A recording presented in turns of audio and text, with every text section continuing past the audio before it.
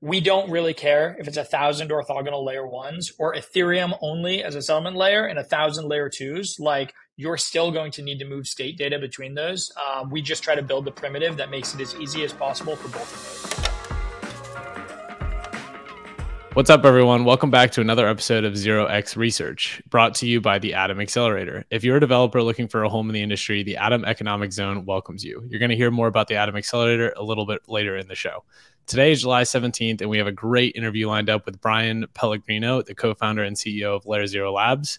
And I also wanted to take a second to spread a promo for the permissionless event that we'll be hosting in Austin, Texas. It is the largest DeFi and crypto native conference, bringing builders, researchers, and investors and thought leaders all into one place in the heart of Austin, Texas. If you use code 0x30, you can get a 30% discount on your code, and we will see you on September 11th through 13th. If you do decide to come, be sure to hop in our DMs on Twitter, hit us up on Telegram, let us know, and let's grab a beer.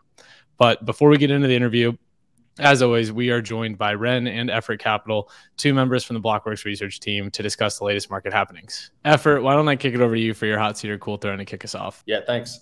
Yeah, I think I'm going to start off with a hot seat today. I'm going to throw all alt EVM L1s and proof of stake Ethereum sidechains on the hot seat. So this past week, and I think I had them on the hot seat a couple weeks ago, but Polygon officially announced what they're going to be doing with their token rebrand. This is their second rebrand. So if you remember back in 2017, 2018, it was originally just called Matic Network. They rebranded to Polygon, but the token was still called Matic. Now, on top of this whole architecture revamp and new token design, they're now going to rename their Matic token POL, P-O-L, after the Polygon brand. And what they're planning on doing is, I think, rebundling the entire modular stack, data availability, execution, you name it, under one asset. They're increasing their token supply. So they kind of tried to reframe that they're doing a one-to-one token swap from Matic to POL. But they also kind of hid inside the T's and C's, the actual wording of their rebrand, that they're increasing their max supply from 10 billion to it now include a 1% inflation. That's going to go towards paying validators and potentially an ecosystem incentivization fund. But this really just sounds like they're just a lot of ZK buzzwords, a lot of infrastructure buzzwords. Really, at the end of the day, everyone in this space just wants to see Polygon have legitimate usage. They have a lot of enterprise partnerships, but I'd be lying if I said I've used Polygon to do anything over the past year or two outside of Lens. But on top of that, you also saw Celo on their research forums announced that they plan on migrating from their own sovereign EVM-based L1 to become now an L2 in the hopes of, joining this narrative of L2s being the next wave of ecosystem and on-chain adoption. But let's not act like anyone actually cares. There's $100 million of TVL on Celo. The past 24 hours, they've gotten $200 worth of transaction fees. If you haven't found product market fit as a sovereign L1, you're definitely not going to find product market fit as in L2s, where you're going to probably see hundreds of L2s kind of pop up over the next couple of years to try to catch this narrative. And overall, I think all these rebrands and all these new architectures try to realign themselves with Ethereum isn't going to change much. At the end of the day, again, we just want to see some on-chain applications that people actually want to use. And we're kind of still in this hype cycle of architecture of infrastructure that I'm hoping is kind of dying down over this next cycle. I want to dive in on that last point you made on the CeeLo Green chain. It is kind of interesting that they made this move from their own alt L1 to an Ethereum-based L2. This is kind of something that we talked about when ETH L2s were still in their infancy and starting to see okay, these might actually be interesting. There was this huge idea around, not necessarily a narrative, but more of just people talking oh, one day all these alt L1s are going to end up as ETH L2s. And now we're seeing some of the lower end ones make that transition, be you know what? Doesn't make sense for us to try to run our validator network. Let's just go be an ETH L2 and kind of just take things from there, which is pretty interesting, right? Because there's an interesting, I haven't really seen any research around this, but the idea of using your own native token to incentivize validation of your alt L1 is a cost to your network, and it can be viewed as such. And if you're an ETH L2, Arbitrum or Optimism, you don't have to incentivize the the sequencing of your chain. That's kind of just like this off-chain expense. So there's like a trade-off there. There is still an expense associated with that, but certainly less than emitting millions of dollars of your own native token out. So pretty cool trade-off between the two things of the different costs there. And I think the real takeaway there for me is there is this mind share of attention and value and use flowing back to Ethereum. This was like in the early days of the bear market, everyone was like, everything's going to consolidate around Ethereum. It's going to happen right now. Go. And obviously that didn't happen overnight, but we are seeing some true signs of that narrative actually coming to life. Now, if that doesn't mean like alt chains are necessarily dead, but like we've seen some action on Solana, and other ecosystems are still bustling, like the Cosmos, for example. So yeah, just kind of interesting to actually see the narrative of people and attention and mindshare and activity center back around Ethereum.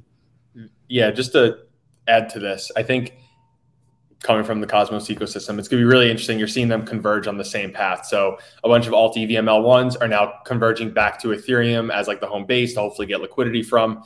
And the exact same thing's now happening with the Cosmos ecosystem where replicated security. You see Stride migrating from their own sovereign chain to now become a replicated secure chain on the Cosmos Hub. You're seeing Umi and a couple other Cosmos sovereign chains potentially joining the ranks and becoming a secured chain to the Hub, one to offload validator costs, but also to get Atom liquidity. I think it's also kind of interesting because these L2s, I think the Ethereum community likes to kind of hand wave away the costs of running a sequencer. It's very easy to run a sequencer at little to no cost when centralized. The moment you start decentralizing the sequencer, now you have to start incentivizing a decentralized validator set. Sounds like an app chain to me. You also have to now, like CeeLo Green Chain is also going to be leveraging EigenDA for data availability. If you're a restaked ETH validator for EigenLayer, now you have to go secure CeeLo or Celo chain to provide data availability. How is Celo going to pay for that? Probably by incentivizing EigenDA ETH restakers. Again, sounds like more overhead.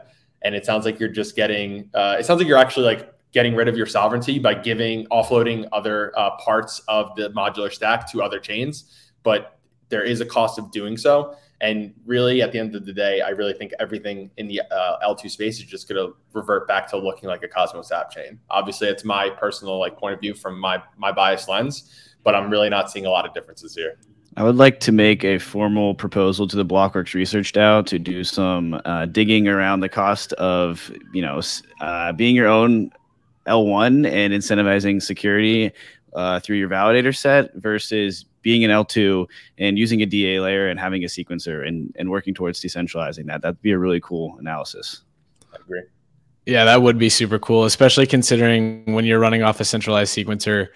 Yes, you're paying rent to Ethereum, but you're not paying it out of your own native tokens treasury or like token allocation, I guess. But instead, you're making the user pay for that L1 settlement cost. So that would be a super interesting report. But hate to break it to you, Effort, I think you're going to be wanting to put alt L1s and other side chains in the hot seat for a while, because we've got Avo, Mantle, we've got Base, we've got WorldCoin and CeeLo Green Chain now. We've got Poly. Like, I feel like this is not going to stop, especially with Arbitrum's kind of full stack initiative and as well as ZK stack. So hate to say it, I think you're going to be stuck in this camp for a while.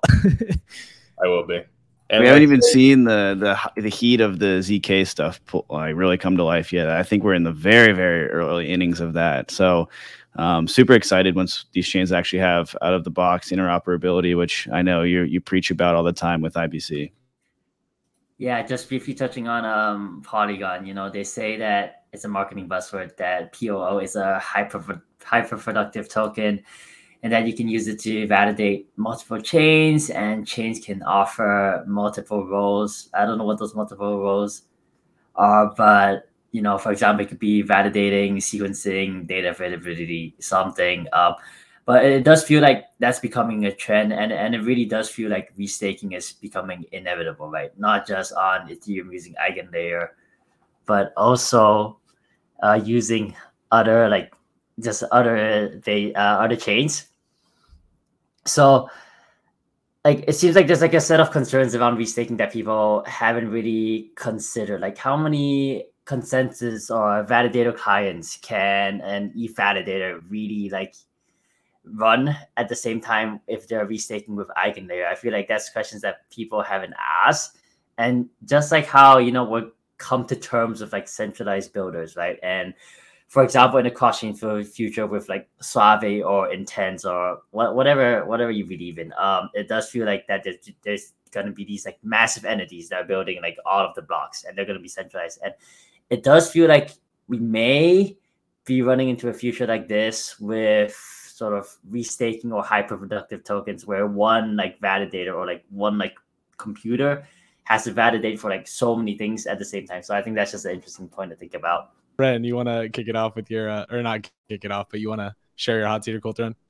Yeah, I got Ripple on the cool throne. Obviously, they contributed to a massive move in the overall crypto market across last week. So basically what happened was that a judge ruled that XRP is not a security. However, there are some caveats here.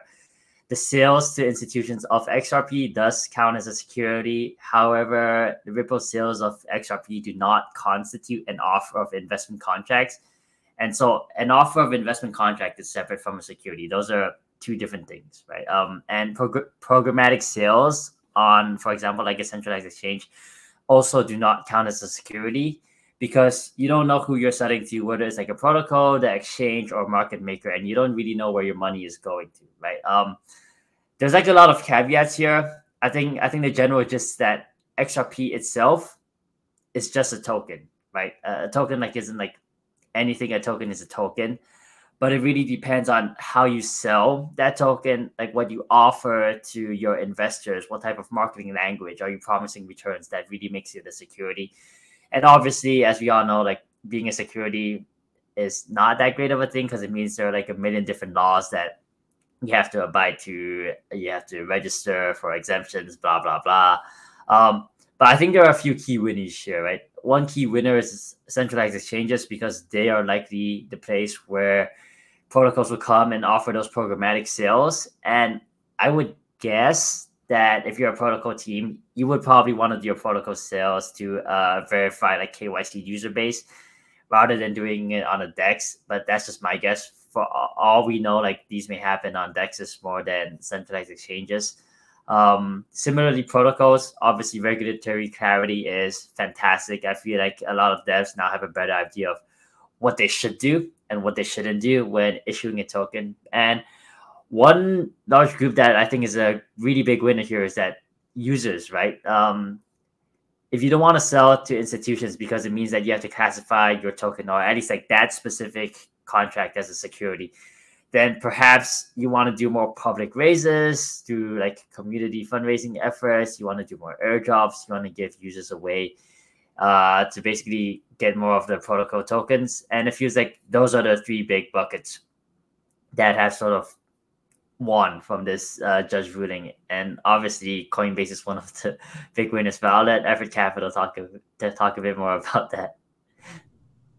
Coin, good stock, honestly. Really good equity. It was up 24%. Not financial advice. Not financial advice. I was at one point uncomfortably long coin. Now I'm comfortably long coin after the move. Like Bryan and Coinbase is unhinged right now after this news. They immediately relisted XRP for trading.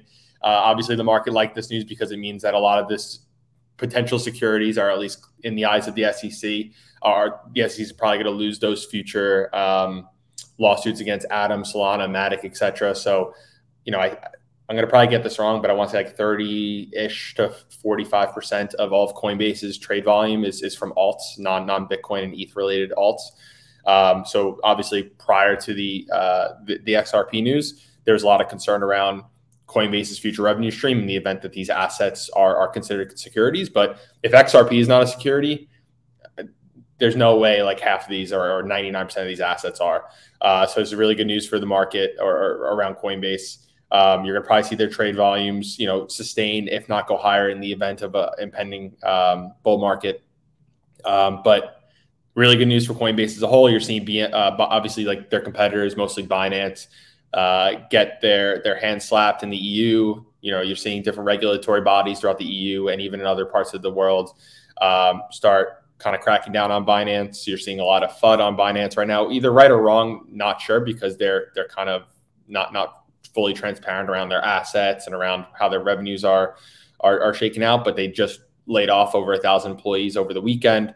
But currently you're seeing Coinbase's story turn more bullish, while you're seeing their competitors kind of, I guess, wither away a little bit, right? In the news of like the Bitcoin ETF and all these major traditional financial institutions leveraging Coinbase for their exchange surveillance agreements, leveraging Coinbase as a custody provider. The entire Coinbase narrative is finally coming to fruition. The whole bet was that if you believe crypto's here to stay, then you have to imagine there's going to be certain like clear regulatory guidelines around crypto as an asset class. And you're starting to see that, at least in the United States. And the more regulatory clarity we get, the more bullish Coinbase is as an entity, because they really played by the book for the past 12 plus years. People forget that like Coinbase has been around since like day one. And if you're bullish on crypto, you have to inevitably be bullish on Coinbase. They got lucky that FTX blew up, because FTX is making a really big like brand and name recognition in the United States. And they lucked out because of that. Because if FTX was a legitimate company and Sam Bankman-Fried and those actors weren't being greedy, there was a good chance that FTX US was going to become the dominant exchange in the United States and the dominant like American crypto brand. But the cards fell where they lied, and ultimately Coinbase is coming out ahead, and they have a really good story ahead from here, as long as they don't mess up. Whenever it comes to legal stuff like this, I am just so dumb. Like this stuff goes so far over my head, unfortunately. So I definitely am a person when it comes to legal stuff, again, that I'm looking to other people for thoughts. And while all of CT was kind of, hooting and hollering out of joy, I got to give a shout out to the Blockworks editorial team. They were like, all right, hold on. What does this actually mean? And while there were some great things, it's also still like, okay, we won round one, but this is far from over. And one of the interesting things is Ripple didn't even win the suit for the reasons that they were suing. The judge kind of came out and was like, I don't agree with why you're saying you're not a security, but here's why you're probably not a security. And there's a quote from an article that Casey Wagner wrote that I want to read here. And so this is a quote from Joe Castelluccio, a partner at Mayer Brown and the leader of the firm's fintech and digital assets group. So, as one of the few successful challenges to the SEC in this area, the decision provides a window into additional structuring possibilities for token insurances and secondary market transactions. However, I don't think this decision deters the SEC or causes it to change its approach to the industry. So, still expect the SEC to continue on the way they've been on this warpath. It'll be interesting to see if they go after DeFi protocols. This has to be kind of like an arrow to the knee for the SEC, but I kind of agree. Like they've already made it their brand to go after crypto, for better or for worse. And like, I don't think losing the first round is going to kind of push them off the hill. So it's just a bit of the insight from the other side of the perspective here, because all over crypto Twitter it was we won, and all over the charts it said we won as well. So kind of interesting. And again, like I don't pretend to know the law. So it's just interesting to see the other side of the wall here. Yeah, all I know, honestly, I'm with you there, Dan. I'm like, I don't try and act like I know the legal jargon, but I ain't shorting XRP with a 10-foot pole. Like some people were trying to play that game, and I don't know. You're just one headline away from just getting wrecked in either directions. I'm gonna steer clear of that market for a while. Yeah, they still have the retail attention, and which is coming back. I've got a very embarrassing text from my mother saying she wants to get me to host a women's crypto group for the neighborhood. So retail is coming back, and the answer to that text was no, let the record state. But one of my good buddy's dads got wrecked in BlockFi, still pursuing on, is like, no, I get the crypto thing. He's always asking me about Ripple and Stellar. Those are the two, always asking me. And I'm like, that's where retail attention is. I don't know how it always shifts there, but like that is what this group is looking at. Yeah, you just reminded me of like the FTX claims process. I've been seeing people all over Twitter saying like, I made a claim, but I haven't gotten an email or anything telling me that I made the claim, and I don't have any money still. So probably should have put them on the hot seat. But instead, actually, for my hot seat, I can jump into that. I've got Aave companies. They launched Go, I believe it was late last week, maybe over the weekend, or I can't actually recall. Dan, I'll have you officially correct me. pushed live on Saturday. Yeah. So what's that? The 15th? Yeah, okay. So been live for 2 days. There's about 2.5 million borrowed, I believe, at around 1.5%. Reason we've kind of got them in the hot seat here is just the valuation. They're sitting at like a $1.2 billion FDV versus Curve's 700 billion, or sorry, million. 700 billion would be pretty large, as well as Maker's 950 million FDV or so. And then they also launched Lens V2, or I don't know if it's actually launched quite yet officially, but plans for V2 rolled out earlier today, basically making NFTs composable with the ERC 6551 standard under Lens V2. So basically specific NFTs can have their own lens profiles. So the example they gave in the Twitter thread that they put out was that a CryptoKitty could have its own lens profile, kind of creating its own value flow for the actual NFT brand, while kind of creating value for the content creator who owns the NFT themselves. And they also introduced open actions, which is basically the ability to interact with smart contracts via Lens publications, which is actually pretty cool. It opens the door for Lens users to like mint NFTs, swap ERC20s, participate in DAOs like directly via user interfaces on Lens. And some other improvements include some security upgrades, the ability to transfer handles without actually transferring the entire profile. So they're kind of split up into two different NFTs now. I don't know. I just kind of got them on the hot seat because one, I think Aave is overvalued relative to its peers with better products. And I also think that decentralized social is just generally really far out. Like it's just not a smooth experience today. And I don't think that people are actually going to migrate from Twitter threads. I don't know why I listed threads there. No one's actually using that right now either. But nonetheless, other major social media Web2 companies, I don't see that being replaced by Web3 for a significant amount of time. Yeah, I agree. Just going like to the Lens V2 take, like humans are inherently social creatures. And we want to be social with other people that are also on the same platform. And like Threads, great example. I just looked, I haven't threaded anything in over a week. And that's a centralized company backed by the largest social media platform in the world. And I'm going to stay on Twitter because that's where everyone that I interact with is on. And until there's like a real market product differentiator to go to Lens, like here's why. And I'm super bullish crypto. Decentralization and like ownership of a social graph is not enough of a reason for me to move right now. It just isn't. Like I have trouble seeing what the tangible benefits of that are. And I'm like I'm already within this niche sector. So yeah, I think it's really cool that they're trying to push this forward. I do think at one point decentralized social is probably going to be a good narrative in the coming years. I just think it's probably too early. And just to put them on the hot seat, I agree. Like from a product perspective, if you look at like Maker, so Maker is obviously going through their whole end game revision or revamp.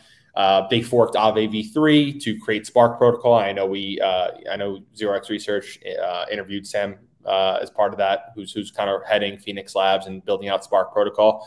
But when you look at like a MakerDAO to Aave comparison, it's essentially the same product at this point. MakerDAO has a decentralized stablecoin. It's the most Lindy stablecoin in crypto. Maker's been around since 2016. They now own their own lending platform, which is literally an Aave v3 fork. They're going to be able to lend out DAI at like the cheapest rate possible across the market.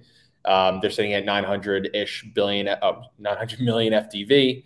And then you look at Aave sitting at 1.2 billion FDV. They have Go. It's brand new. Yes, they have higher TVL, but if you look at like Maker versus Aave, Maker has much more, brand awareness in the TradFi space. So they're being leveraged by community banks in the United States. They're being leveraged by SocGen in France, which is one of the largest institutional banks in the world, I believe, and at least in the EU, is actually like tapping into DAI liquidity.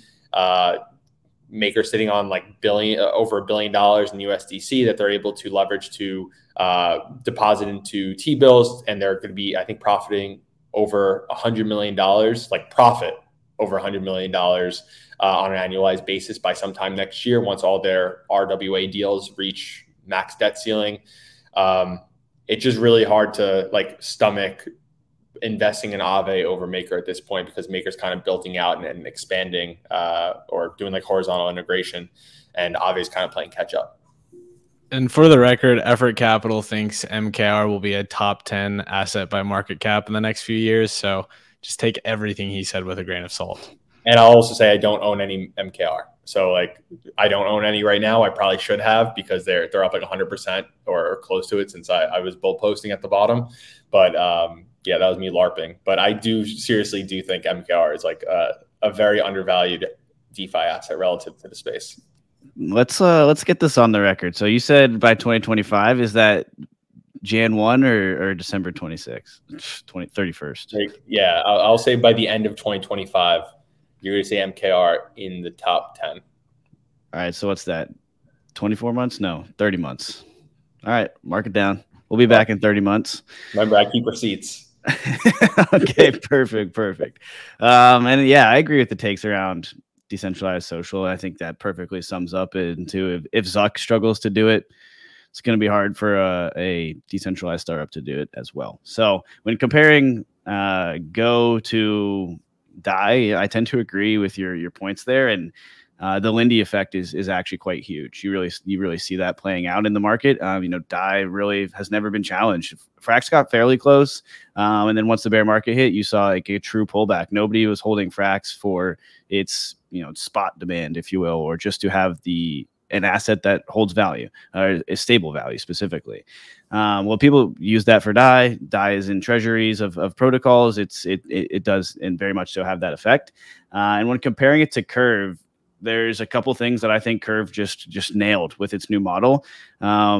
So like both Go and DAI, CRV-USD uses like that peer to protocol model where you don't necessarily interact with your peer-to-peers, which is a very outdated model at this point. What's more common is a peer-to-pool, where you have suppliers who deposit assets that lenders come and borrow from the protocol, or excuse me, borrowers would borrow from the protocol. And that's been a great model. That's scaled DeFi, really. I mean, Aave Compound really led the charge there. That's why DeFi is the way it is today. But from a profitability standpoint, that's just not a great way to run a business. If you have to pay borrowers to bring assets to your protocol to fund new loans, you're just going to have to cut that spread between what borrowers are paying in interest, and that ultimately flows back to lenders to incentivize them to bring their capital to the table. Where if you can play the role of the lender and have the stable coin that gets borrowed, you can capture the entire amount of interest that flows in from the borrowers. And that is simply a more profitable model. You saw DAI really be the first ones to take this and run with it. And now you're seeing Aave migrate into this peer-to-protocol model. And that's how Curve is launching its stablecoin, which is now up to about 100 million in borrow outstanding. And they have two key innovations on the peer-to-protocol model. So instead of just borrowing from like a plain vault or a dumb vault or whatever you want to call it, you're actually borrowing from an AMM curve, which is a very, very interesting brand new innovation that we've seen in the space. And what this enables is, instead of getting a hard liquidation at a certain point, so let's say you borrowed $1,000 at 80% LTV, then once you hit that health factor of 1 or 0, however you're calculating it, and when you're up for liquidation, you lose everything at that point. Instead of going that model, there's actually this collateral conversion model, if you will. So as the price of your collateral kind of falls down and decreases, you're gradually moving from the volatile collateral asset into a stable collateral asset. So you're always going to have more value than your borrow outstanding. So it's a brand new model. It's been working great in production. There's been very, very few hard liquidations. I can only think of one, but I'm sure there's probably somewhere between 1 and 5 at this point. And so we're seeing a better environment for borrowers to go access capital. And another interesting thing here, which is some would argue is the larger innovation, is a dynamic interest rate curve that updates based on market conditions without user intervention. And what this leads to is less governance. And that is always a net positive when you can have a safe and secure model that doesn't need to be updated with user interventions. Like ultimately, that is what we're trying to build in DeFi, is just autonomous financial applications. And this is actually pushing that direction. So again, two massive innovations. And more quick little intro on the dynamic interest rate model is the two key ingredients into this model are the current price of CRV USD, the stablecoin, and the amount of debt in the system. And basically, based on how those values shift, the interest rates that users are borrowing at will kind of shift the rates that users are paying. So we've seen these really cool innovations, and they want to start working in RWAs over the long run. You're going to see them work in curve LP positions. So again, I just think that there's more interesting models that we've seen, and kind of Aave came out with this not bland model, but like one that already exists. There isn't much innovation here, but at the end of the day, like it is a more profitable model for Aave, and it is the right thing to do.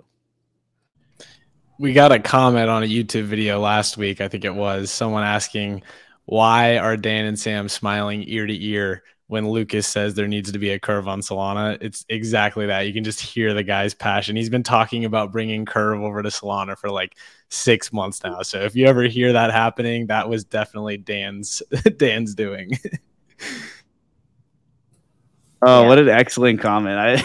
I didn't even see that one. That's incredible. I have no idea if that's happening, but if you're a developer in the Rust ecosystem, hit me up because I want to make that happen. Just briefly touching on Lens, like I'm not a consumer founder, but I feel like most social apps have taken off. Either A, they found their own like very specific niche that caters to a user base and then grown from there, or B, they've introduced a new content type, right? For example, short form videos with TikTok, like Be Real, and like how you can take it with like 2 different cameras. I don't know what the kids use these days. But like it's always been sort of like enabled by like a new content type that a lot of like young Gen Zs find super cool, and then just like blows up from there. So yeah, same thing as you guys. I'm not that bullish. That's V2. And then similar from like a valuation perspective between Aave, Curve, and Maker. I feel like out of all of those, yeah, Aave doesn't deserve to be like at the valuation at where it's at. And I low-key agree with Effort Capital here in terms of Maker potentially becoming like a top 10 asset. Maybe not by like end of 2025 so soon, but maybe like 5 years down the road. Just because overall, I feel like in the next 5 or 10 years, RWAs are going to be a huge component of crypto and DeFi. I wouldn't be too surprised if 10 years down the road, more than like 50% of TVL in crypto is for RWAs. Or if I want to go like super boot case, like if you take crypto's market cap, like 50% of that would be like RWAs. So like crypto's market cap is 1 trillion today, and like 500 billion of like 500 billion worth of RWAs will exist on chain in some form. And I think Maker is in a fantastic position to sort of capture that, right? They have like all of these teams working on like due diligence. They have all of these existing frameworks built out. They have like insane financial like models built out by Steakhouse.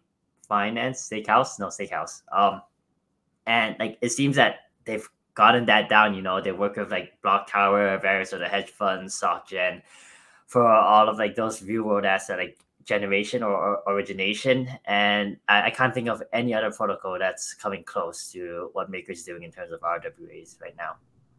Yeah, at the end of the day, like on a long-term basis, the way it's actually we're setting up ourselves. I think one of the reasons why DeFi is catching a bid lately, and this is I think maybe a personal take, but in an increased interest rate environment that we're at right now, in at least in the real world, with T-bills yielding like 5.5%, like the risk-free rate is like high right now. There's a high hurdle rate, and borrowing capital in like traditional financial institutions is extremely tight right now. You're seeing like credit crunches happen. Obviously, the borrow rates are high right now. How DeFi wins is offering a lower borrowing cost than traditional financial institutions. That is literally how it wins. And right now, this is like the exact opportunity for DeFi to outcompete TradFi. And once we get a really good regulatory framework in the United States, you're already seeing like Block Tower Capital and some of the crypto native institutions start tapping into like cheap on-chain liquidity to then arb that price difference somehow by leveraging the on-chain liquidity and bringing it to the real world.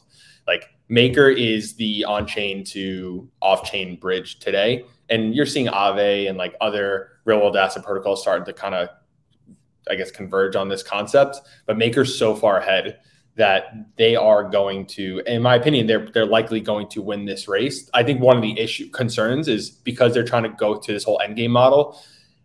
Maker was such like a steady and like what you got from Maker prior to this whole endgame proposal. And now they're trying to do a bunch of fancy shit that maybe can deter some more conservative traditional financial institutions start tapping into Maker liquidity. But like if their endgame thesis wins out and their whole revamp works out, I think you could see them like just gain a lot of real world asset exposure. And just like Curve kind of has their own ecosystem with like Curve, Frax, Convex. Like right now, I think the closest protocol tied to MakerDAO is probably Centrifuge, which does like a lot of real world asset loan originations by tapping into Maker liquidity in some form or fashion. Like Block Tower uses both Maker and Centrifuge to do some of their real world asset dealings. But you're going to start seeing a bunch of real world asset protocols try to tap into like DAI liquidity through like a D3M module and borrow DAI at like a cheaper rate than traditional finance can offer. And I do think you're going to see like trillions in AUM from DeFi, mostly on the back of MakerDAO, like over the next like decade. Probably Super Bowl like thesis, but ultimately like that's really what DeFi's offering is offering cheaper cost of capital than traditional finance. Yeah, and I know, like I agree, the end game transition will be super interesting to watch, and you'd have to think like if a protocol can effectively use its token, it has a leg up over protocols that do not use their token. I struggle to think that won't be the case. And so going back to the three we just compared, Aave has a token model, it uses to its advantage. Maker's working on implementing one, and then Aave doesn't. I don't know, another thing to think about. But I think it's a good time to send it over to our interview with LayerZero. But before we do that, I want to give a shout out to the Atom Accelerator. They are doing a great job getting builders into the Atom economic zone and building out the Cosmos ecosystem. They have these great tools that just come out of the box, and they have IBC interoperability that allows chains to communicate with each other without having to bring in this external system. They have interchain accounts that allow the chains to actually interact with other applications on different chains. They have duality coming to the ecosystem, kind of setting a new standard for value accrual as it pertains to the Cosmos hub and interchain security. Stride's also a consumer here, and they're really pushing forward the advancement of liquid staking tokens. And then, of course, you have native USD coming through Noble. So we're about to soon have a very vibrant DeFi ecosystem. It's going to be a very fun time to build in the Cosmos ecosystem. If you're looking to get something started, definitely be sure to click the link in the description that will take you to the Atom Accelerator homepage.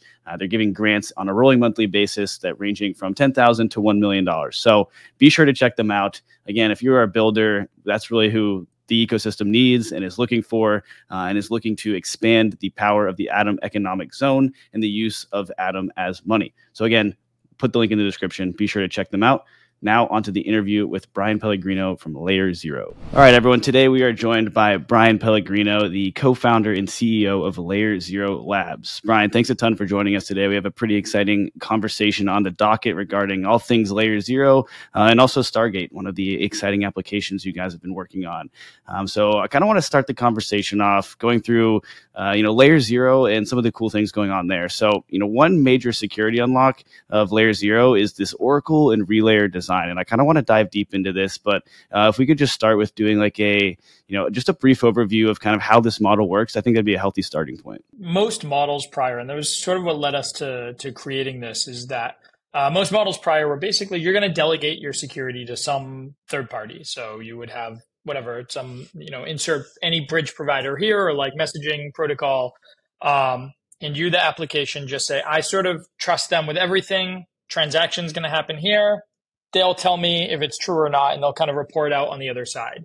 And that's fine for like small applications. I think there are a lot of small applications who are willing to just completely delegate trust like that. But for larger applications, it becomes very difficult. And one of the questions we had to continuously ask ourselves is like, okay, how does this scale beyond, $100 million, $1 billion? But how do you have a system that the largest DeFi protocols in the world dealing with tens of billions, hundreds of billions of dollars, the stable coins of the world, the eventual possibly TradFi system, like how does all of this stuff resolve around one system? It was like very clear that everybody's not just going to offload their security to some random third party, however secure that third party may be. And so the entire thesis of the LayerZero structure was basically you needed to create a system that was flexible enough to service a bunch of groups. So again, if you have this third party, the third party basically only gives you a single configuration, which means if you're a tiny NFT project like who doesn't, dealing with very low value things, you're an extremely, extremely, you're Aave dealing with like $100 million liquidations. Like the delta there is massive, and having them both subscribe to like a single structure just doesn't make sense for either. So the whole principle of this was allowing this sort of like modular security. So we've seen, Chainlink is in there. ZK Light Client by Polyhedra just got in there. Like we're starting to see more and more groups come in where there is a really robust set of options that any application basically gets to subscribe to. So just a much more flexible security stack. And so there's also this, obviously to kickstart this, you kind of had to push out these 2 default options for both the Oracle and the Relayer. Is Stargate still using that? And like what percentage of users of LayerZero have kind of opted into building their own models? Yeah. So one thing that we've found is actually that running the Oracle component, which is just security, is like it's pretty easy. It's pretty straightforward. There's a lot of groups who could do that. Running the Relayer is like incredibly, incredibly difficult. Whereas the Relayer is basically just an Oracle and execution tied together, right? It really does security, but it also does execution.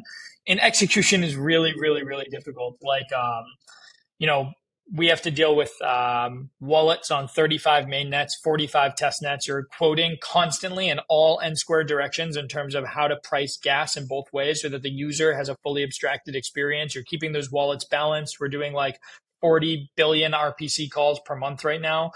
So it is like no joke in terms of like scale of operation. And so that, unsurprisingly, people have been like, that's pretty hard to run. And so, whereas in the beginning, we're like, yeah, listen, anybody can do that. So we're going to be rolling out some changes in the coming months for how some of this stuff works and just make it so much easier for people to do. So it will look a lot different.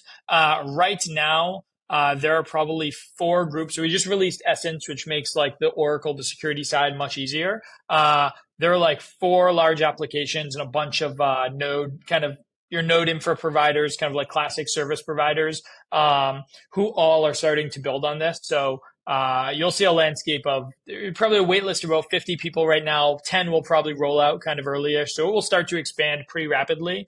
And each of those have their own like clusters of nodes and own structure. But yeah, so far on the Relayer side, it's been pretty slow, but that will change for sure.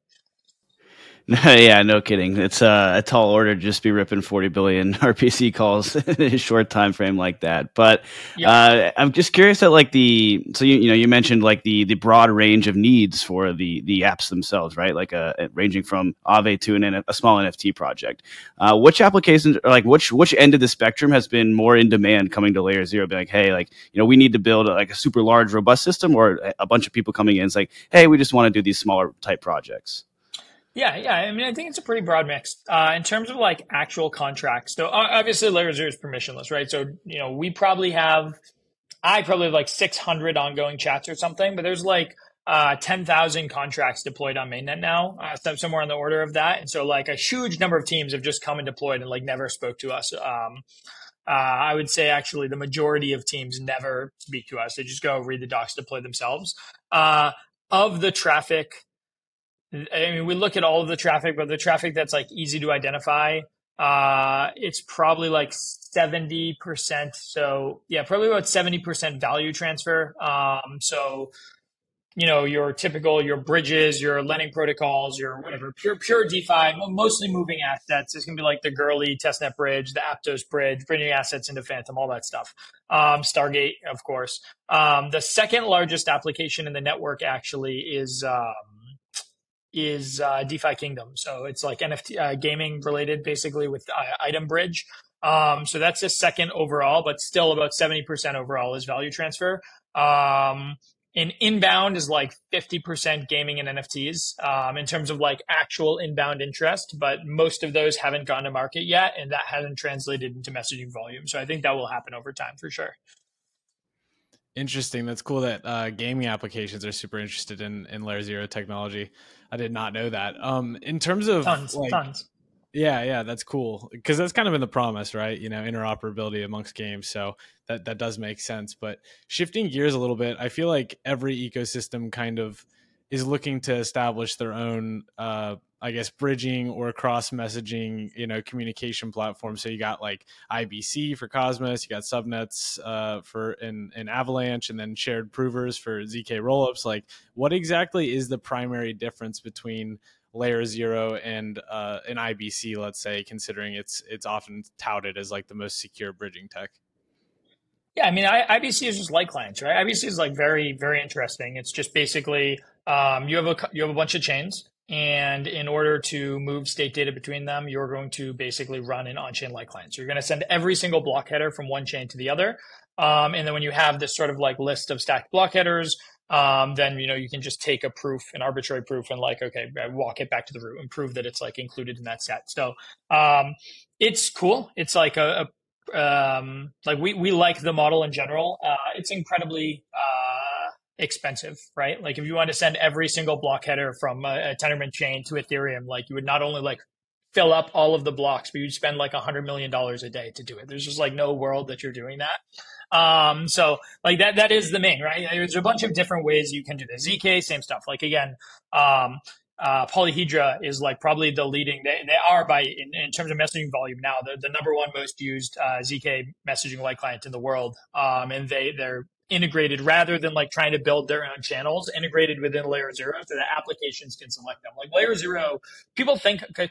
Because the way you think about most bridges, the way you think about most of this stuff in the past is like the bridge is the security model, right? You choose X or Y or Z, like that is the security model that you're choosing. That's not what LayerZero is. LayerZero is like the protocol, right? It's a framework, and any existing system can just fit in the middle. IBC could run over LayerZero incredibly easily. This Polyhedra ZK light client could have been some competitive bridge. It could have been anything like that. Instead, they chose to build inside of LayerZero, and now they have like 30x the volume in a month that the next sort of like ZK bridge has done a lifetime, right?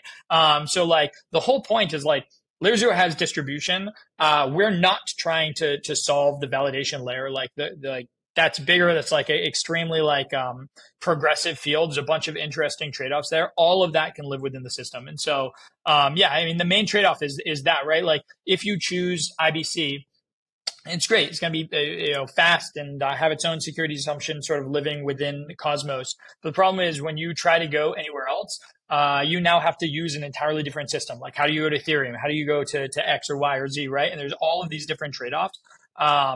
What LayerZero gives you, which is really nice, is just like unified semantics, right? Like you can use IBC there and X here and Y there, all within LayerZero while having the exact same interface, the exact same semantics. All devs only need to have like one structure for how to send data and receive data.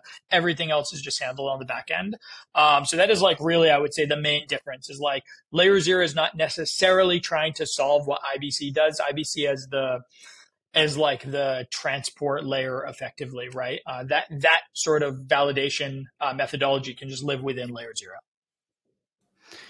So one of the things you mentioned there is, you're not really trying to solve this like validation, the idea of that. And so what does the future of LayerZero really look like? I mean, hence the name, right? It kind of wants to live at that base layer, but you see other bridges or messaging solutions kind of moving towards this like an L2 for Synapse or an independent proof of stake chain like maybe Axelar or Wormhole.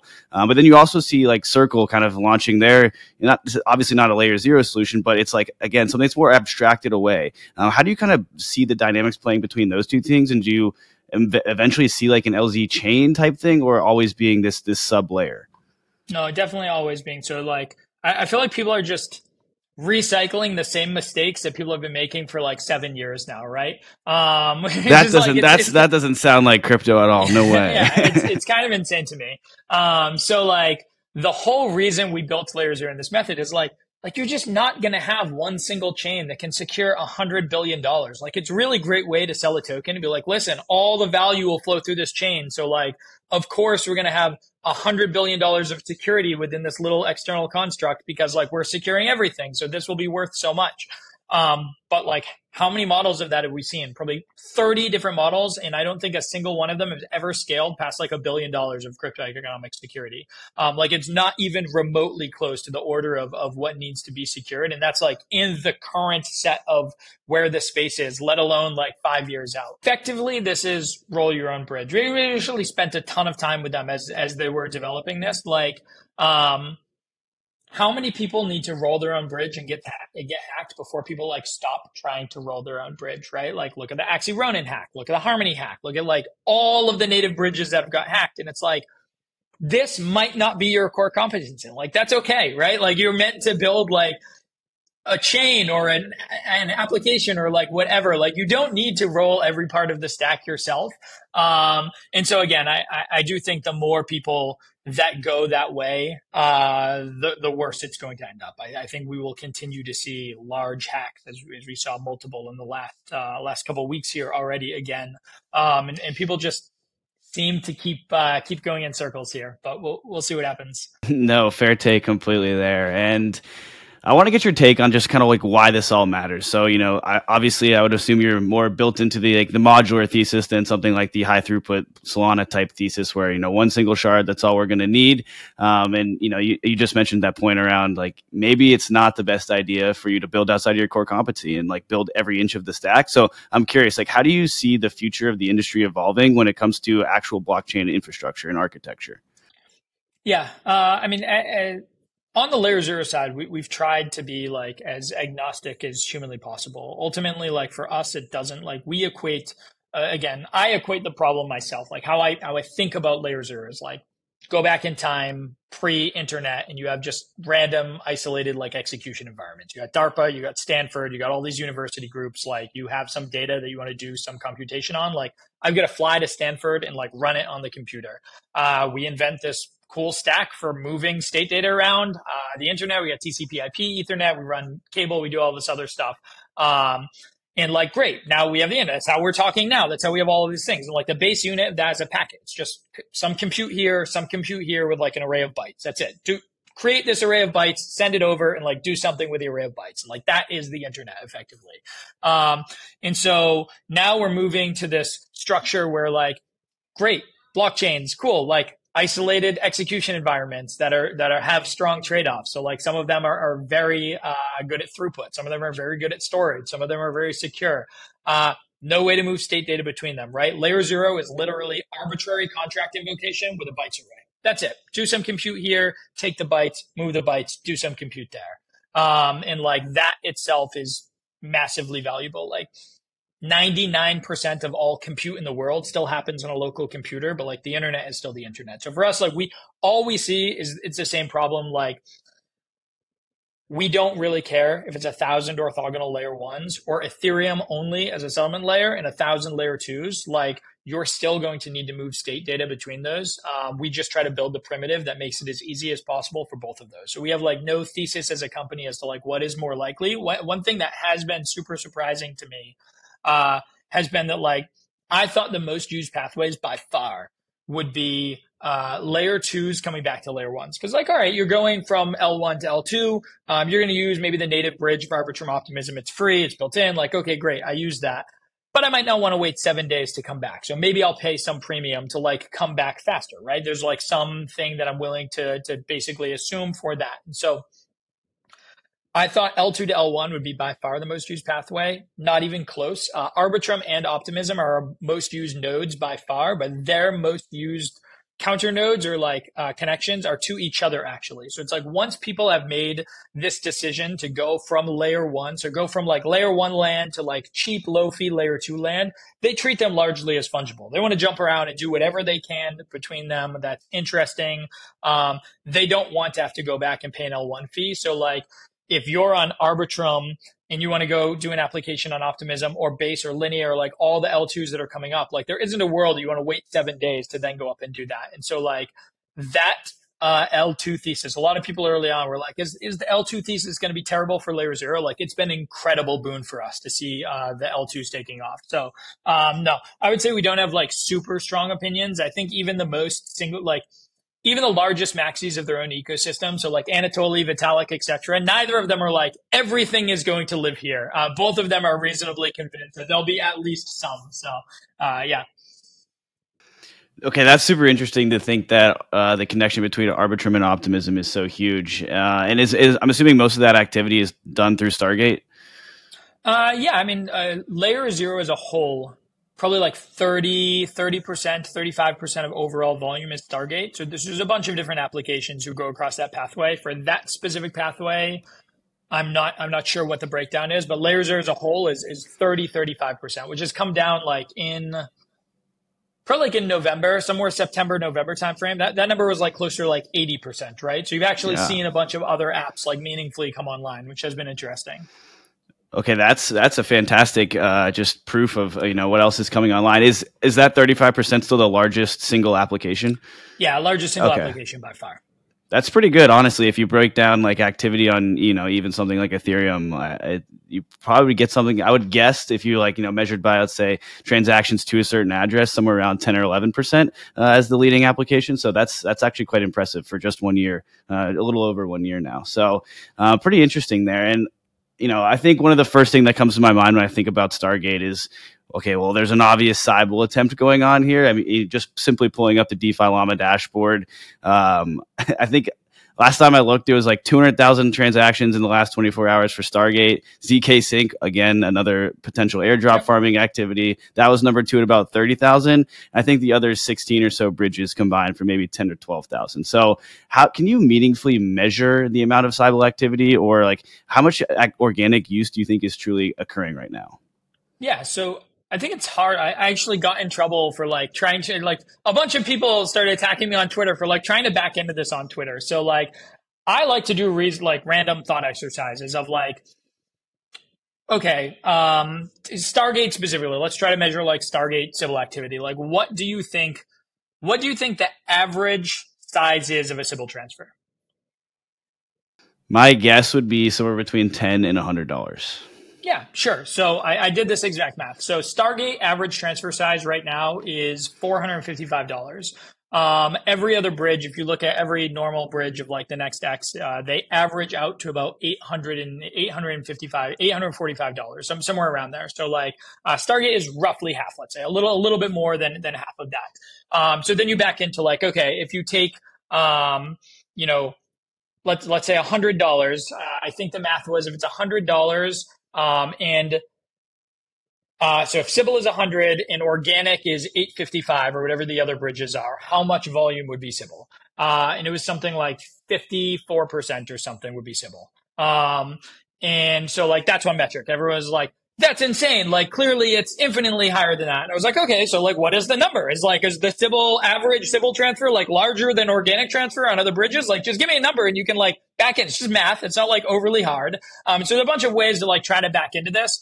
I don't spend too much time thinking about it. Ultimately, it's something that's like outside of my control. And so effectively, I look at it as like right now, if 98% of all volume was Sybil, like it would still be the most used bridge in the world by like a factor of like 4. So like, who really cares? Just like build the thing with maximum utility and like let everything else sort itself out. So, I don't spend a bunch of time trying to be like, it's exactly this, or like, here's how I classify volume versus others. It's just like loose numbers. It's just like what is actually, meaningful, right? You don't want to get like lost in the noise. And so I try to just benchmark like roughly where do we think the world is, because what I care about is measuring like LayerZero adoption as a whole. But yeah, I think there's a couple different frameworks you could use for like trying to back into what numbers make sense. I like that mindset. I feel like there's no sense in trying to figure it out anyways. It's permissionless. Anyone's going to use it if they can. So might as well just forget about it and know that you're still putting in good work. But you mentioned CCTP. I am curious how you think that impacts Stargate's value proposition. Obviously, with circle backing, bridge movement from chain A to chain B, there's no custody risk or anything like that. Like you're going to be fine. So I guess I'm just curious, do you think that changes the value proposition at all? Yeah, I mean, I think a world where something like CCTP takes off at scale, it definitely changes the demand, right? Stargate ultimately solves an inventory problem, right? It's effectively, listen, I'm on chain A, whether I'm an application or a user, I've got $100,000 on chain A and I need it on chain B because I want to like do something in a contract there, or I want to be in that ecosystem or whatever. Like Stargate just abstracts away the inventory problem. That's it. And so like if you move to a world where like these third parties are basically doing that themselves, then that would change sort of the, so you'll never, ETH assets, some of like maybe, I mean, ETH, a couple of others, like native assets, you're never going to change. You're always going to need to basically have that. Nobody's going to have an arbitrary like minter of ETH on other chains and everything. There's a couple problems with CTP right now. Like actually for the pathways that it's enabled on, there's still more volume going over, like, even though you can like, once we turn it on, you'll be able to do CCTP in Stargate over LayerZero, effectively the same in terms of message category, but it's like capped at a pretty low number. So there's throughput restrictions. There's like Circle isn't providing it itself. They're sort of all external parties would be. So like Stargate would be sort of an interface for doing this. But yeah, the world definitely changes some. I would say I'm not totally convinced that it will be super used at scale within like a very fast time frame. Like it's only ETH to Avalanche right now, and maybe they just turned on Arbitrum or are about to turn on Arbitrum. But those are like the only three pathways they have turned on. I think like very low volume usage overall at the moment. And then I do think there are like, it's a new system. It's going to stand the test of time security wise. Like ultimately, I think they're like, is that concern? Which is why the throughput limits are so low, right? Like ultimately, if you break that system, you can arbitrarily mint, like if they uncapped it, right? If I broke it, I could arbitrarily mint $500 billion in Ethereum and drain every single DEX, every single lending protocol, like every structure that exists, I could drain completely. And like, yes, the USDC will be recovered, but like, every other asset is gone. It's like pure existential risk for the entire industry. And I think it's good they're putting throughput limits and like hopefully taking that super responsibly. But there really is that risk that like if that single attestation server is hacked, like catastrophically bad for the entire ecosystem in a way that's unrecoverable. Again, you'll recover the USDC. You will never recover all of the ETH and every other asset that lives in those pools. That's actually something I hadn't considered. So I think that's a very fair point. Probably a good idea to have those caps on. Pivoting a little bit to Stargate V2, are you able to share any details around what's in store there? Yeah. Let me see what I can actually share. Stargate V2 is a very, very, very significant upgrade. If done with Hydra, it will reduce emissions to basically zero. And gas costs will be cut by probably 80-ish% at least, but possibly closer to like 99%.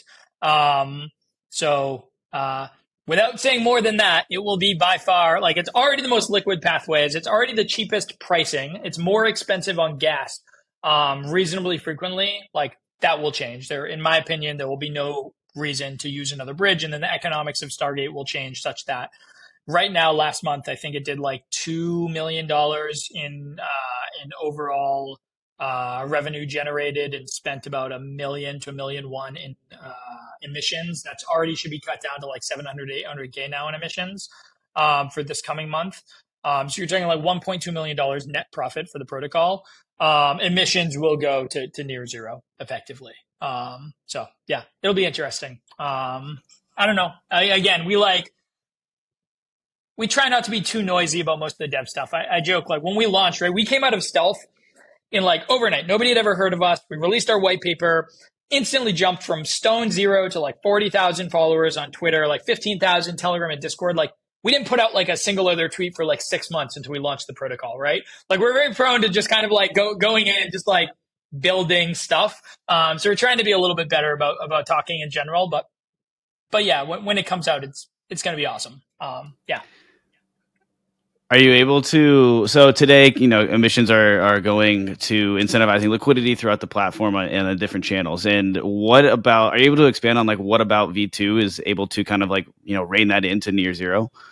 Yeah. It's so Hydra specifically, V2 will be like gas reduction. V2 is like a change in Stargate itself, makes it more efficient, all that stuff. Hydra was this proposal that I put out. It hasn't passed. Nobody like, people have been talking about it, but nobody's done anything about it. But Hydra was effectively like, our thesis when we built Stargate was all wrapped assets suck. There's like this additional sort of risk that goes on to the end user that they're, not used to in a usual protocol.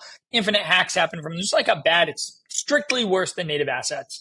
And so our thesis was like, everybody will want to use native assets, and native assets will be kind of everywhere. They will be the dominant asset. Since we launched like 15 months ago, I think like one new chain got native assets, right? They just like haven't moved at all. And yet wrapped assets have gotten hacked like 15 different times. And so the thesis was like, listen, we thought wrapped assets were going away. Native assets were going to be everywhere. That has proven not to be the case. In that world, why are we making everybody else use these kind of sketchy bridges? Like Stargate probably has by far the most like consumer trust around a bridge. It's the most used. All of that did $3 billion in transfer volume last month and the month before. And so if anybody is going to do wrapped assets, like why doesn't Stargate just do it? Never had any security risk, everything. So in a world, you'll have Stargate, the native protocol that lives here and does everything how you would do now. And then let's say you're going to go to, I don't know, name a chain that doesn't have native assets. I guess Phantom now does. That was the first one that came to my mind. Yeah. What about Moonbeam? Could be Phantom, these could be days? Moonbeam. Yeah, Moonbeam, sure. So like, let's say Moonbeam. Now basically Stargate would, through Hydra, have wrapped assets go to Moonbeam. So you would lock them up on Ethereum or wherever, move it over to Moonbeam. You have, let's say, Stargate USDC that lives on Moonbeam. That right now, most wrapped asset bridges charge you about 10 bips to go round trip. That would be entirely free in both directions. But the price for it effectively would be, we're going to take the underlying, or Stargate's going to take the underlying asset that lives in the contract on Ethereum, and rather than have it just sit there, it's going to supply it to the Stargate pools. So now if you move 50 million over to Phantom, you'll have that 50 million, instead of sitting in an idle contract, will sit within the Stargate native pools, which means that's 50 million less dollars that Stargate, the protocol, needs to incentivize. And it will always be there. If people come back from Moonbeam and want to take it out, you just remove it from Stargate exactly as it works. System stays solvent, all of that stuff, but there's basically no need for emissions after that. And all of the ecosystems you're going to, both the users get free bridging and the ecosystems get a ideally wrapped asset that is much more reliable than historically prevalent. How does the separation go to, like, if I'm a user, or maybe even if I'm an LP in, traditional Stargate today, the V1 model, how is my risk still being sharded away from getting involved with these wrapped assets? Yeah. So, I mean, the wrapped asset contract only has so much LP, right? So it's just, again, let's take the Moonbeam example. $50 million goes from locked on Ethereum of USDC, goes over, and now you have $50 million of Stargate USDC on Moonbeam. 50 million of USDC that's sitting in that contract adds to Stargate and holds Stargate LP, right? So like S star USDC representing $50 million of the LP pool. That's the maximum amount that Stargate, the protocol, sort of has and any sort of risk or anything, right? You can never redeem more than that. Stargate, the protocol, isn't minting arbitrary. This system actually lives entirely outside of Stargate, the core protocol. It's just an external wrapping contract that effectively participates in there, which is like net good for Stargate, and then drives zero fees to the ecosystems. Okay, that makes a ton of sense, because I know one of the core missions of this V2 model was really just to increase surface area of like where Stargate and even LayerZero could kind of like expand and reach into these corners. Maybe Stargate wasn't, but LayerZero could already be there, and this kind of like opens the door to more fee accrual, right? Because that's kind of the idea here is being a protocol and generating revenue. So I'm curious to get your ideas around, how do you think about protocol value accrual? Like, where should that end up going, and how should that be used within the ecosystem? Yeah, I mean, I think number one, like Stargate's mission from the beginning, as I see it in the community, seems to have like catalyzed around it, is ultimately like grow protocol and liquidity, period. So Stargate has $90-ish million of POL right now. It's growing by $1 to $2 million of POL a month. Once you hit about $250 million, Stargate needs no emissions. So that's like another path to zero emissions. Like take away Hydra, take away anything. $250 million, you could surface every single thing that is in production now, do the same $3 billion a month you're doing in volume, and have zero emissions. Stargate owns all of it. Stargate captures 100% of the fees of the swap fee of sort of like everything around that. So that is like a path. So I think the number one thing is like get to the critical mass of POL. Like the goal of Stargate should be drive emissions to zero, right? If emissions, like if every dollar you give out emissions yields you less than $1 back to the protocol, then your goal should be to remove those as quickly as humanly possible. And then you retain every single dollar of value that the protocol has. And the protocol owns that, right? It's not like any external party is owning it. It's within the protocol, and it should be put to use in like the most productive manner. So if that is living in Stargate, that's what it should do. If it's something else, that's what it should do. Like Stargate as a whole, goal should be to capture as much surface of fees as humanly possible in like the most efficient manner as humanly possible. That's how I see it.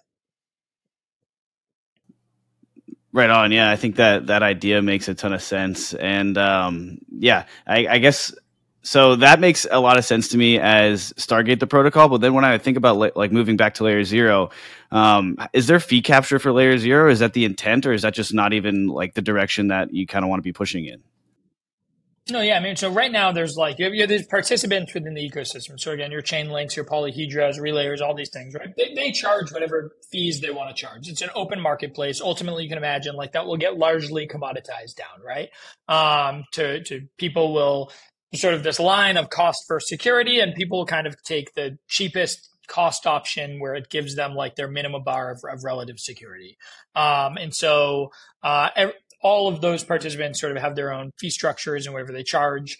LayerZero, the protocol right now doesn't charge anything. But effectively that marketplace and participant in the middle is like a large part of LayerZero. So you can imagine, whatever that looks like in the future. I won't dive into it too much, but Stargate is like net good for LayerZero. All of these applications are like net good for LayerZero because ultimately it's like surface of traffic, of volume, of fees for these participants, which means more secure systems are going to come online. There's more incentive to be within the LayerZero ecosystem, all of these things. Interesting. Okay. Now you mentioned that you want to get emissions for Stargate down to as little as possible, honestly, zero ideally, and increase protocol and liquidity. So a lot of people in my corner say, bridges are a race to zero on fees. Would you argue the opposite? And is that kind of the strategy around protocol and liquidity? If that's where all the liquidity is, then maybe you actually have some pricing power. Yeah, 100%. I mean, ultimately, bridges, depending on how they're native bridges like Stargate is just a capital efficiency game, right? How much liquidity can you have? You want to do a $10 million transfer on any pathway, unless you're going to wait like 24 hours or for a centralized entity or something, like you're just not going to do it on any other system but Stargate right now. So ultimately, like there's a bunch of directional flow that you cannot do elsewhere. And you just need liquidity. When you go to all of these, as the number of chains expand, it might be easy for somebody else to reproduce on like a 2-chain pathway, right? So you'll see people go like ETH Arbitrum Optimism. And it's like, okay, like they can go ETH to Arbitrum Optimism for free. They just wrap the native bridge, and like that's fine, easy. Of course, we have unlimited liquidity. Like go that pathway. But then when you try to go Arbitrum to Optimism, it's like, oh, actually, like we have very little liquidity here. Like you can only do X. So people can solve like part of the puzzle. It's very hard to be able to put it together at scale. And I think liquidity is the premium. Ultimately, like LPs need a certain in order for them to have their capital sitting there for an extended period of time for use, for on-demand use, they need to be, there's some hurdle rate, right? Right now, if you look at Stargate, if you look at most on-chain stuff, that hurdle rate's like somewhere between 4 and 6%, call it 5%, right? So that's what LPs need to be able to stay stagnant. End users are willing to pay some premium to basically have this service now, have the liquidity available when they need it. Applications who don't want, imagine building an application, Sushi Swap, MetaMask, whatever, and like randomly when you want to do a transfer over a pathway, it's like, yeah, like we'll get back to you in 24 hours. Like, don't worry, this will happen at some point. Good luck, right? And like you as application never know when your user is going to experience that. You never you know what I mean? Like there's a bunch of like friction points. So like applications and users will pay some premium for convenience. And like real world examples of that are like how much I think Uniswap's UI itself still retains something like 30 to 40% of overall transaction volume, right? Like it's basically always going to be cheaper to go use 1inch or go use any like aggregator to do these things, right? Always. But like people use it because like they trust it. There's just like a convenience factor to always go back to the same URL that you have bookmarked, and like you're not worried about getting rugged, like you're not approving new contracts. There's all this different stuff. So there is some premium and some like utility that's added to applications and consumers to have that. But when you already have that, like it's very, very difficult to bootstrap. And so you can compete on fees in a way that other people just can't. One thing we haven't talked about yet is omni-chain fungible tokens, OFTs. Can you walk us through what these are and kind of how they work to improve crypto's UX? Basically, again, we're seeing like the negative repercussions of this two years after we were like writing about it, right? So really the inception of OFTs were this construct of like multi-chain, right? So we just had the multi-chain hack and all this bad stuff happening around multi-chain. Like there was billions of dollars of assets that were moved over multi-chain. And we were just hearing these constant horror stories of like teams who negotiated with that team to bridge their token across. So you would move your token over multi-chain and you would get like any X, right? So any X is like your new token on the other side for any, they were called any swap at the time. And then like randomly multi-chain, would be like, now there are fees. Like you had negotiated 0 fees. Now there's fees and like nobody can unwind without paying them fees. So you're like, there's some arbitrary gatekeeper where you're paying 6, 8, 10, 12 bips to this external party. You have no control over the security. So there's a bunch of times where it was like, there wasn't enough money in the contracts that were supposed to be because like on the back end, they had the ability to like move this liquidity around whenever they wanted for like native redemptions. If they got hacked, you were just 100% wrecked. So all these things of just like friction points. So like, why are teams moving, their entire, like their single most valuable asset over to some third-party provider? And then at the same time, what you're getting on the other side was just this vanilla wrapped ERC20 token. So like if you were like Olympus DAO and you had like rebasing or you had like anything in there, like that was stripped out on the destination chains who like couldn't do the functionality that you needed. You couldn't have like, so it was a mess in terms of how the structure was. So the principle of the OFT was like, listen, LayerZero, again, is arbitrary contract invocation with a bytes array. Stargate is just pools of liquidity that sits there, and LayerZero relays messages that Stargate constructs back and forth. So it's like somebody adds here, Stargate generates a message that says like $1 million was added here, go to that chain and tell it. LayerZero moves that message. Stargate on the other side interprets it and like releases $1 million. So add, release, and like LayerZero just moves the data. So when you think about that same construct, OFT is just a contract that the end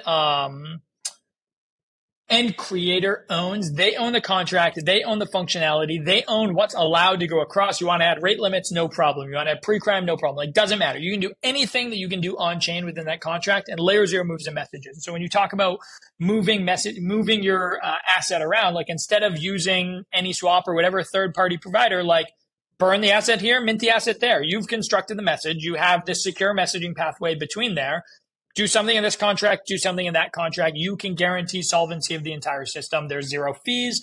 And so now when you think about what does that buy you? And so like stablecoins, like Circle CCTP is effectively this, just in a totally centralized manner. Ultimately, it's their attestation server that sits there. They said anybody can come and request this API attestation and move the data around. So they kind of took an abstracted sense where like anybody can, so any messaging layer can do it. We just want to like sign the message. But effectively, when you think about an OFT, one of the biggest benefits is like, rebalancing. Like again, inventory is like a massive problem, right? If I'm, maybe Avalanche only had like $500 million of like USDC minted over the Avalanche bridge at some point. And now there's some new farm that launches on Avalanche. Like DeFi Summer's happening. Avalanche is super in demand. Like in order for people to jump from Solana or Phantom or whatever other chain to Avalanche to move that USDC over, even though it exists in circulation, ended up being like, you might wait 45 minutes and you might pay like 10 to 15 bips to get over there into that route, which is insane. And so now with OFT, you have the ability to move near unlimited amounts of money within the contract for literally just the cost of gas. Like you want to move $100 from Solana to Avalanche, like it's going to cost you 11 cents to move like $100 million, right? Like the contract can just make the fee zero, strictly the price of gas. And when you can do that, like think about what that does for capital efficiency. Now, if moving my BTCB, my Bitcoin synthetic, my stable coins, etc., is effectively free.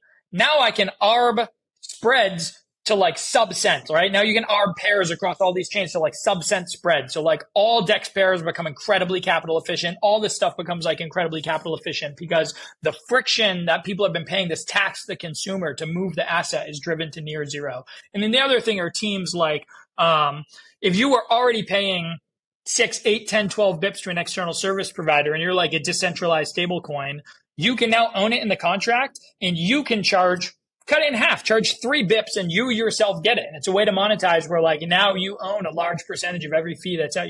It's not only half price for the consumer, but you're not paying it to any external provider. You can own it yourself. There's a surface of like, if you want to have fees, at least it goes to you, the project, not to some random third party. And so like, yeah, that is the construct of OFT. It's just a construct, a contract structure that lives on top of LayerZero, but it is meant to turn the control of these assets back over to the end creator rather than delegating them out to third parties, which again has ended largely terribly in most cases. So one of the users of this has been Abracadabra with this decentralized stablecoin MIM, and I think they just launched the OFT in early June, so a little over a month ago now. Already seen over 87 million MIM transferred across a series of different chains, mostly to and from Arbitrum, which is pretty interesting, right? Because if you're Abracadabra, you want your decentralized stablecoin everywhere. Arbitrum's kind of been becoming increasingly known as this DeFi hub as far as Ethereum L2s go, and now they kind of have this ability to just get to and from that chain. So that's pretty interesting. But I find it more interesting about the fees that you mentioned, right? I feel like I need to go check this contract and see if Abracadabra is kind of capitalizing on this. So I'm curious if you know that one specifically. But I think they're charging zero fee. I'm not 100% sure, but I think they went with zero because I think they their structure, they make money when like MIM is minted effectively. So they already have this monetization structure, but it's definitely a revenue source for sure if they want it to be.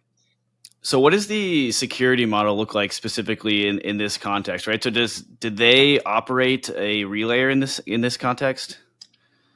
So they could, right? So in this case, it's just like anything else on LayerZero. You choose your validators effectively. So let's say you're going to do Chainlink and Chainlink, the ZK-like client, and like the LayerZero relay. Let's say you're going to stack the 3 of those effectively, and like that's going to be your security structure. Fine, no problem. You can stack all 3. In Circle's case, like if they wanted CCTP to basically, effectively act as an oracle within LayerZero, they could do exactly what they're doing within LayerZero already. Right. And so like now you just have like the relayer, like grabbing that attestation, but they could do that themselves inside. So it really is always like with everything with LayerZero, it's always application owned. Like at the end of the day, like completely modular, they can do whatever they want. A lot of applications like don't want to have to run their own, but they're totally fine being like, listen, like Polyhedra's ZK-like client and like Chainlink combined, like that's enough security for me. I'm fine with that. But for applications where it's not, when you are dealing with tens of billions, whatever it is, then you have the ability to run one. And the nice part is like, again, it's you're effectively operating one with veto rights. So rather than delegating 100% of your security away, you're now saying, I'm still going to keep this external security and I will make sure that I sign every message, that I'm included in every one, such that I have veto rights. If you guys lie and are malicious, I get to veto it. But if I get hacked, like you guys are a fallback to me as well. So like now the assumption to be able to like hack the team, take their private keys, and simultaneously like break the ZK-like client and hack Chainlink all collectively, like the hurdle becomes very, very high. So what's the risk here? Why isn't everyone launching OFTs? Yeah, I mean, ultimately, I think it's just time. I think, Pancake Swap, multi-billion-dollar token, moved to OFT. Trader Joe token is an OFT. Avalanche's BTCB is an OFT. Abracadabra's MIM is an OFT, right? So I actually think like we're very, very happy with OFT adoption so far. I think we're going to see a bunch of other very, very large projects coming out soon, like some of the largest in the world. And so I think we will continue to see this. It just takes time. Everything takes time. Again, I look at contract adoption on LayerZero, and it's just like as steady state growth up as you could ever hope for, just this really continual churn. And it's like, I don't know, hundreds of projects that are building right now that just like haven't gone to market. When we were at 5,500 contracts on mainnet, there were 35,000 contracts on testnet. So that's like the type of overhang that is then going to be coming to mainnet. So like, it just takes time. We're in no rush. We're going to keep building the best stuff we can build, and like it'll come. You mentioned BTC.B. Are you able to kind of elaborate how that works? Because I just feel like the Bitcoin bridging design space is always kind of left a lot to be desired for me. Yeah. So Avalanche made this structure where they had their own bridge, their own permissionless bridge to say you can take Bitcoin from the Bitcoin network to Avalanche and back, right? You can do this permissionlessly. And so you would do it. You would mint this BTCB asset in Avalanche, but it just lived in Avalanche. And so what they did is they went and made BTCB an OFT. And so now, great, you have you take it from Bitcoin to Avalanche. Now you can take it from Avalanche to anywhere, to all 35 chains, right? So now you can have BTCB on Aptos, on Phantom, on any of these other chains as a Bitcoin derivative. And anybody who wants to go back effectively just goes back to Avalanche and out to the Bitcoin network. Okay, I see. So you're still trusting, though, Avalanche as the kind of like bridge custodian? So as the layer of moving from Bitcoin to Avalanche and back is their own structure. So their core bridge, like that's a product that had already been developed. And then they took the end result of that and made it an OFT to move it everywhere. So yes, you have this 2-part component where like to and from Bitcoin still is that system that they've built. And then from Avalanche everywhere is the OFT. Okay, interesting. Sounds somewhat similar to WBTC in a way. But yeah, cool. Well, this has been an awesome conversation. I learned a ton. I feel like I was just kind of a fly on the wall, but I'm glad I got to see it firsthand. Dan, did you have any more questions before I pass it over to Bryan to share more about where people can find him? Yeah, Bryan, I got one more for you. I want to hear something. Like, what is something that you've been thinking about as a really interesting idea that would be perfect to be built on LayerZero, but just hasn't happened yet? All right, so I have like a real answer or two that I'm not going to give you because you'll just see them in production when they're ready. So there are some really, really cool things coming. Really, like, in my opinion, as transformative for this side of the space as anything, even including our launch, as anything we've ever done. So I'm very excited about what we've been working on. The easy answer that I've given a bunch historically is like the one thing I thought for sure would happen that hasn't yet is lending and borrowing in a manner that you can collateralize anywhere and borrow anywhere. Because I saw that as disrupting kind of like tens of billions of dollars of wrapped assets. Like I think 95% of use cases just want to like collateralize native or stable and borrow native and stable. Like that is the super majority. I'm on Solana, I'm on Ethereum. I want to go to Solana. I might want to collateralize my ETH and borrow Sol because I don't want to take the tax hit. I don't want to lose like ETH exposure, but I want to do something in the Sol ecosystem. Or I want to like collateralize Sol and like borrow stable in another ecosystem. Like just native and stable covers like almost everything, 95% of all wrapped assets in existence. And so I thought those structures would come to market faster. Now Radiant started sort of the earliest parts of this of like, you can move and you can have a deposit anywhere and you have lend and borrow where you can bring things anywhere. There's Sedgero and a couple others are coming out where they're again working closer and closer to this structure. But that and stablecoin OFTs were like the two things I was like, this just has to happen. Like the world is too inefficient as is. Somebody will definitely be doing this. And it's been slower than originally expected. But like you said, MIM has just come and we see a bunch of lending protocols working on it as well. Awesome. Well, I'm excited to find out more about the real answer at some point soon then. But thanks again, Bryan. Can you just leave something with the audience to let them know where you can hear more from you and learn more about LayerZero and Stargate as well? Awesome. Yeah. Obviously, anybody who knows me knows I'm very, very active on Twitter, probably too active, but you can find me at Primordial AA on Twitter. LayerZero is LayerZero_labs and Stargate is Stargate Finance. But hit me up. I'll be around. Too active, aren't we all? So it's the devil's juice for us. But thanks again, Bryan. Cheers, man.